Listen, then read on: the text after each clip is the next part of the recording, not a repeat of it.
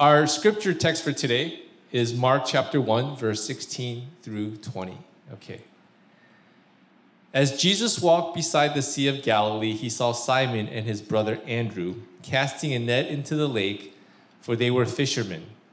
"Come, follow me," Jesus said, "and I will send you out to fish for people." At once they left their nets and followed him. When he had gone a little farther, he saw James, son of Zebedee, and his brother John in a boat preparing their nets. Without delay, he called them, and they left their father Zebedee in the boat with the hired men and followed him. Lord, we thank you for this day. We thank you for your love. We thank you for the praise, and we thank you for the opportunity to speak to another human being. For those that are at home, that are on the YouTube call or channel, pray that you would help them to also know that we are not together physically, but that we are together spiritually. And Lord, I pray for those that are here as well as at home, that you will continue to work in our hearts and in our lives, in our minds, and that you would help us to unlock the truths that are here, that you would help us to really take to heart all that you have for us this day. We thank you for just the opportunity to even have this service in the time of this pandemic, that we can still be safe and still gather and still do both in person as well as online. We give you all the glory, we give you all the praise, and we pray that your will be done. In Jesus' name we pray, amen. Okay, you guys can have a seat. I've asked this a few times now, and I kind of have an idea who the football fans are. Usually when I ask a football question, there's a hand that goes up way back there, and a couple others here or there. But this is a little different from a football question, right? Because it's not exactly football. It's a little bit more than football. Any of you guys Super Bowl fans? Or you've watched the Super Bowl? Okay? See, the hands that go up for the Super Bowl is quite different than just football. Where did the Super Bowl come from? Actually, there's a guy by the name of Lamar Hunt. He's actually the owner of the Kansas City Chiefs. And he also is the guy that started the American Football League. Before, there used to be a National Football League, and then he started what's called the American Football League.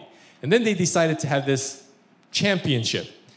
Anyway, Lamar Hunt was at home one day, and he saw his daughter playing with a toy. How many of you guys ever played with a Super Ball? You guys ever have those as a child? Kind of. Is that not a thing? Man, it was the rage. There was the tiny ones, there was big ones, and you would just bounce these things, and they would go sky high. Anyway, these are called Super Balls. Lamar Hunt saw his daughter playing with one. He said, "Hey, maybe we can call it the Super Bowl." Anyway, a lot of people, all the other people in football are like, "No, that sounds silly," and all that stuff. But eventually, it caught on, and now it's called the Super Bowl. Well, connected to the Super Bowl, there's a player by the name of Jerry Rice. Who knows Jerry Rice? A few hands. Okay, great. Jerry Rice was the 1989 MVP of Super Bowl 23. Do you know who he played for? The Raiders. At the end, but what was his main team? 49ers. Oh, he had his hand up and someone took it. Yes, the 49ers. How many of you guys know the position? Call it out. Wide receiver. Wide receiver. How many of you know the average lifespan of an NFL wide receiver? 32 years. I don't know, they might get hit a lot. Okay, the average okay, I said the lifespan. Okay, that's a okay, oh, I understand the response. What is their average career length? 15 years. Okay, it's actually less than 3 years. The wide receiver position is actually the shortest. It's the position that is actually done the shortest period of time. Quarterbacks have a longer career than wide receivers. Anyway, Jerry Rice played, and actually Stephen in the back mentioned it, he played for 15 years, and he's considered one of the greatest receivers ever to play the game. Where did he come from? He played for a small college. They call it university now, but it actually originally used to be a vocational college, then college, and then university, and that was all for political reasons. But he played for a small school called Mississippi Valley State University in Itta Bena, Mississippi, a virtual unknown for football. And he was once asked, why did you attend a small, obscure university like Mississippi Valley State University in Itta Bena, Mississippi? This is Jerry Rice's response. Out of all the big-time schools, such as UCLA, which also recruited him, out of all the big-time schools to recruit me, MVSU was the only school to come to my house and give me a personal visit. Big schools recruited him. Nowadays, you have to kind of go to one of these big schools. But only one school actually came to him and showed Jerry Rice personal attention. What's today's message title? Do you guys know? It was on the screen earlier. Can you guys read that? Reaching others for Christ. This is actually a how-to sermon. It's different in the world where we don't really meet people eye to eye anymore. As Jesus passed along the Sea of Galilee, here he was. The scripture says that he saw Simon and his brother casting a net into the sea. What does he do? He approaches them and he invites them to be a part of what he's doing. He went a little further and he sees two more brothers, James and John. He went up to them extending the same invitation, and what did they do? They followed. It's the personal approach, like MVSU. What they used to invite Jerry Rice to their college, Jesus also did. Let's think about this for a second. What about for you? What would you want? A personal approach or something distant, cold? Cards, letters, those are all nice. They're meaningful, but they can only do so much. A shake of the hand, a personal touch, it makes a difference. Back to the title of the sermon. How can we reach others for Christ and do it with a personal touch? First point. First, for those taking notes, we need to meet people where they are. Okay? We need to go to them. Jesus went to the disciples and used language they knew. Come, follow me, and I will send you out to fish for men. What was Jesus doing? He was using their language. He didn't say, come and we're gonna transform the world and do all this stuff. He just simply said, we're gonna fish. Any fish people that love to fish out there? If you ever have a fishing trip that you need to invite someone and fill a spot, give me a call. Effective evangelism is not impersonal. It's personal. The personal touch of meeting people where they are. Moreover, when we go to them, what do we need to do? We need to understand them. Andrew, Peter, James, and John were moved by a God who spoke their language and understood them. As you know, our family was in China. We were missionaries there. The first few years that we were there, we just tried to learn the culture, learn the language. Here I was in my late 30s, I guess. It was late 30s at the time. Was it 40s? Wow, anyway. Here I was in my early 40s going back to school to try to learn Chinese. Even now, when I speak Chinese that I think I know, I'm being corrected all the time. While we were in China, we would see many missionaries. I would see many missionaries that would come straight to China from abroad. And what do a lot of missionaries make the mistake of doing? They have all these ideas of what they're going to do when they get to a foreign land, how they're going to help them, how they're going to save them from their sin. And they come and they spend many years struggling because there's no connection with the local people. We had to spend years before we really found out what the need was. And after about 4 years, we ended up starting a school for local Chinese students that wanted to study English, that wanted to be able to go to America someday.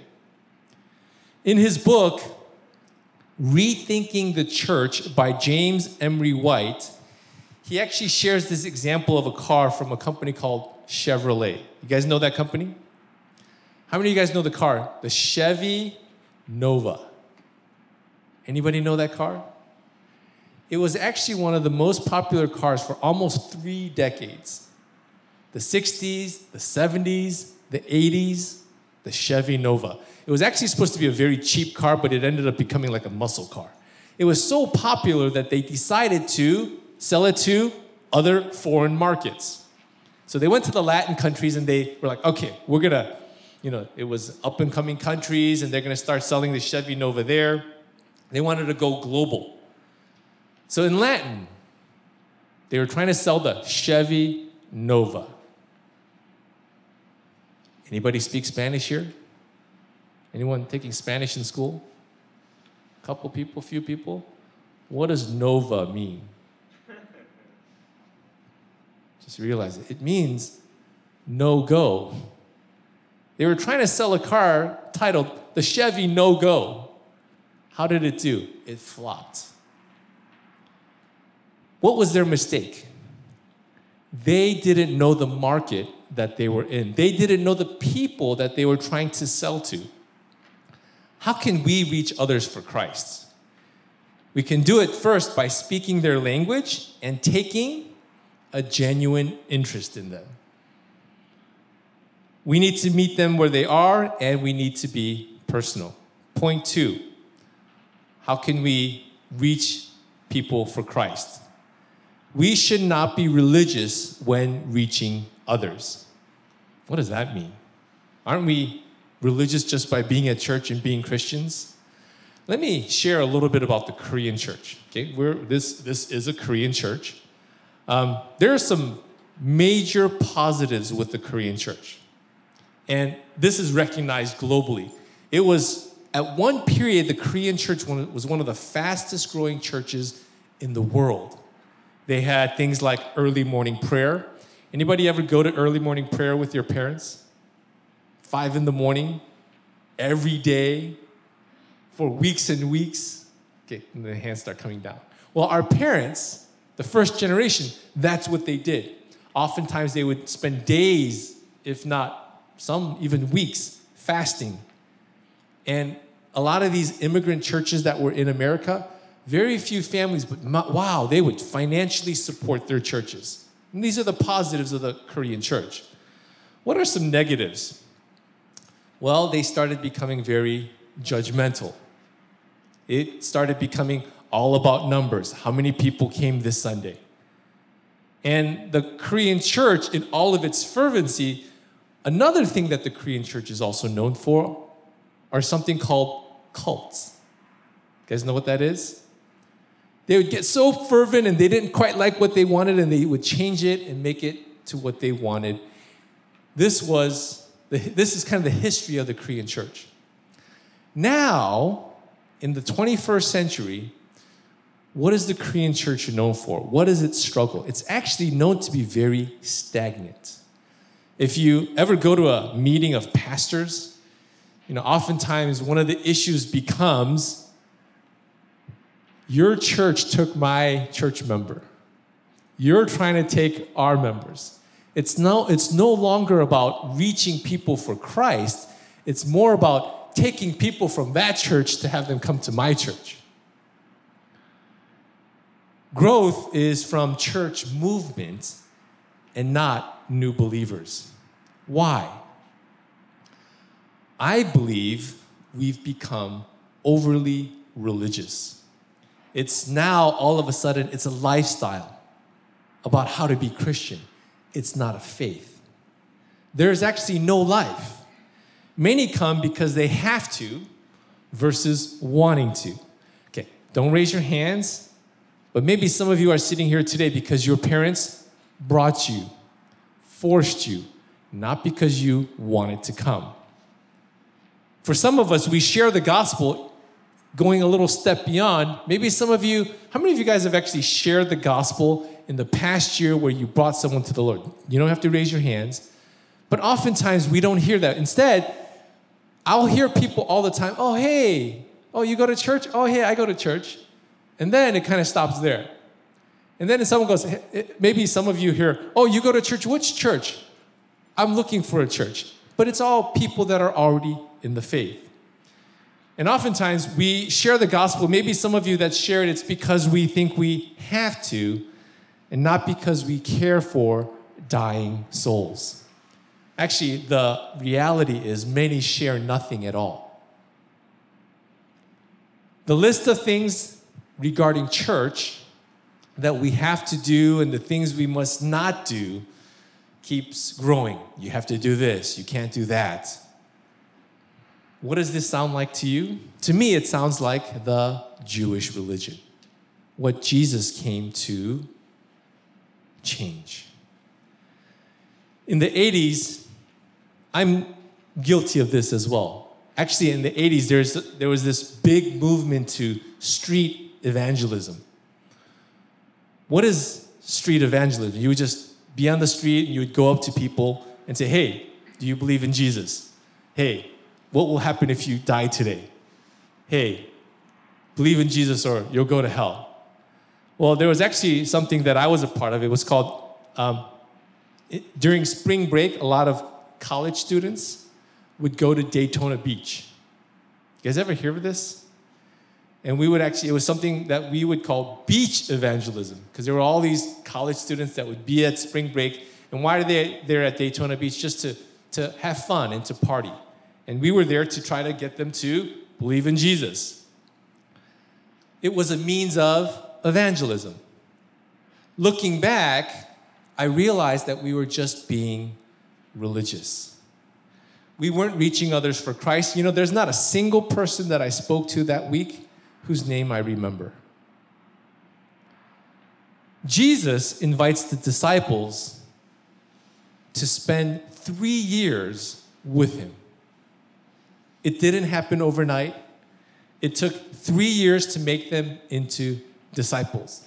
And even at the end of the 3 years, some of them still struggled.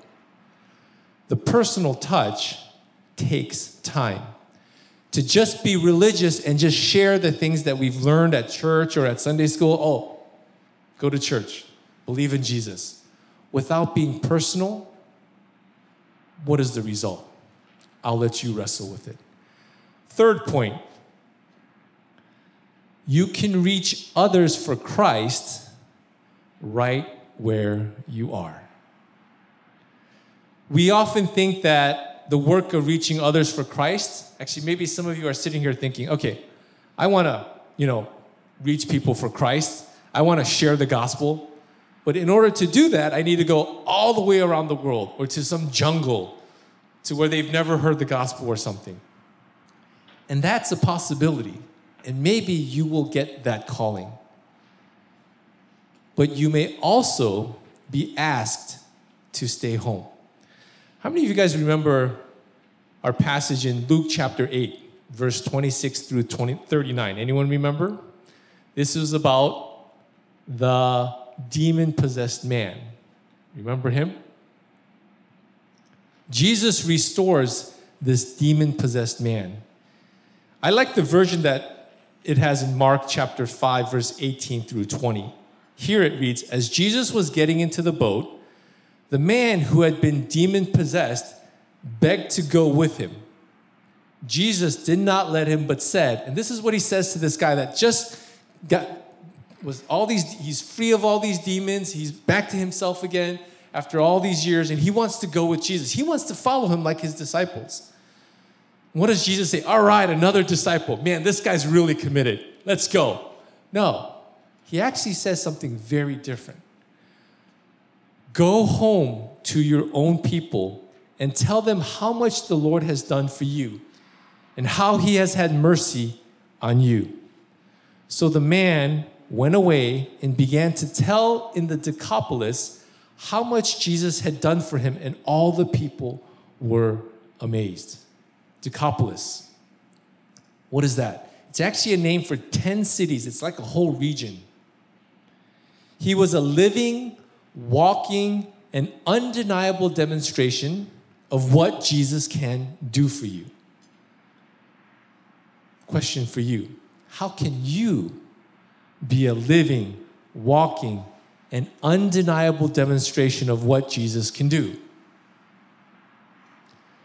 This is where I get to recap everything that we've studied so far. Do you guys remember what the first sermon that I gave here at Promise Youth Group was? Those that took notes, now you have your notes. You can go back and answer the questions. We need to open doors. Okay, we need to open doors and we need to make room. Do you have room for Jesus Christ? Is there room? Is there space? Are you so busy that there's no time for him? The second thing we looked at is we need to keep gathering as a body of Christ. We need one another. Coming to church, not just because we have to, but it should be a want to for new life, for experiencing God. And then we learned that we have a new start in Christ. Maybe you want all these things, but you're like, oh, I have all this baggage and I can't change and I'm this bad person. In Christ, you can be made anew. And we are renewed each day. Amen? Amen for that. And then we learned that it's not about us, rather it needs to be about the kingdom. When we're always just focused on ourselves, even things that are going well go badly. But when we look to the kingdom and when we look to God, even things that are going badly becomes a way of experiencing him. And then we learn that the importance of what? The little things, right? It's not always about the big mountaintop experience. It's the getting up on time this morning so that you can get ready and not argue with your parents, so that you can be in a good mood, so you can be at church. And when Pastor Kim says, time to welcome each other, you're like, hey, versus, the little things. And last week, we learned that as we do all these things, we will do what? We will be able to see heaven opened up. This past Friday, I was really, Friday was a tough week, right? And Friday, I came to church because we have our Friday night Bible study here. And Friday night, we were gathered in a circle, and one of the shepherds, Anthony, I asked, how are you guys doing? And he was so excited, and I was like, wow, this guy, maybe something great happened. Did he get engaged again or something happened? It was none of those things. He was just excited to be at church. He has a full-time job. As he's mentioned, it's a very hectic time for him right now because it's the tax season. He works in an accounting office. He also got engaged, and we were kind of sharing about all the challenges of planning weddings and this. And man, the guy's a busy guy. He leads praise. He's got to prepare. Every Friday, first one here. Today, first one here. And here he was, excited to be here. Just as busy as everyone else. His joy for me was heaven opened up. I want to invite all of you guys, for those of you, obviously our gathering Friday isn't as big as this, but we do have a Bible study that will really, hopefully, prayerfully teach you, or you can learn how to have a better relationship with one another. This coming Friday, if you've missed all the past Fridays, you can get a summary of everything, and then the Friday Bible study is about a relationship with Jesus. To recap, what's today's message about? reaching others for Christ. Do you guys know what, I've asked this before, what is the vision statement for Promise Youth Group? Now that's what I preached on, but what's the vision statement for Promise Youth Group is? For the lost to be found. And then for the found, now that we're found, what do we have to do? Reach the lost. That is a statement of basically the same thing today. Reaching others for Christ. How do we do it? First, we need to be what? Personal. Reach them where they're at. Go to them. And then what do we need to do? Don't go to them with all this religious mumbo jumbo about do's and don'ts and, have to be like this. And, I see so many people in the church, they'll go to someone and the first thing that they'll do is, especially if they're smoking a cigarette or doing something that they shouldn't, oh, bad. Are they ever going to come with them? Are they ever going to want to know about their God? Don't be religious. And the third point, wherever you're at right now, with the people that are around you, those are the people that you're called to reach. You don't have to go away to college. You don't have to go to a foreign country. You don't have to go halfway around the world. It's right here. Let's pray.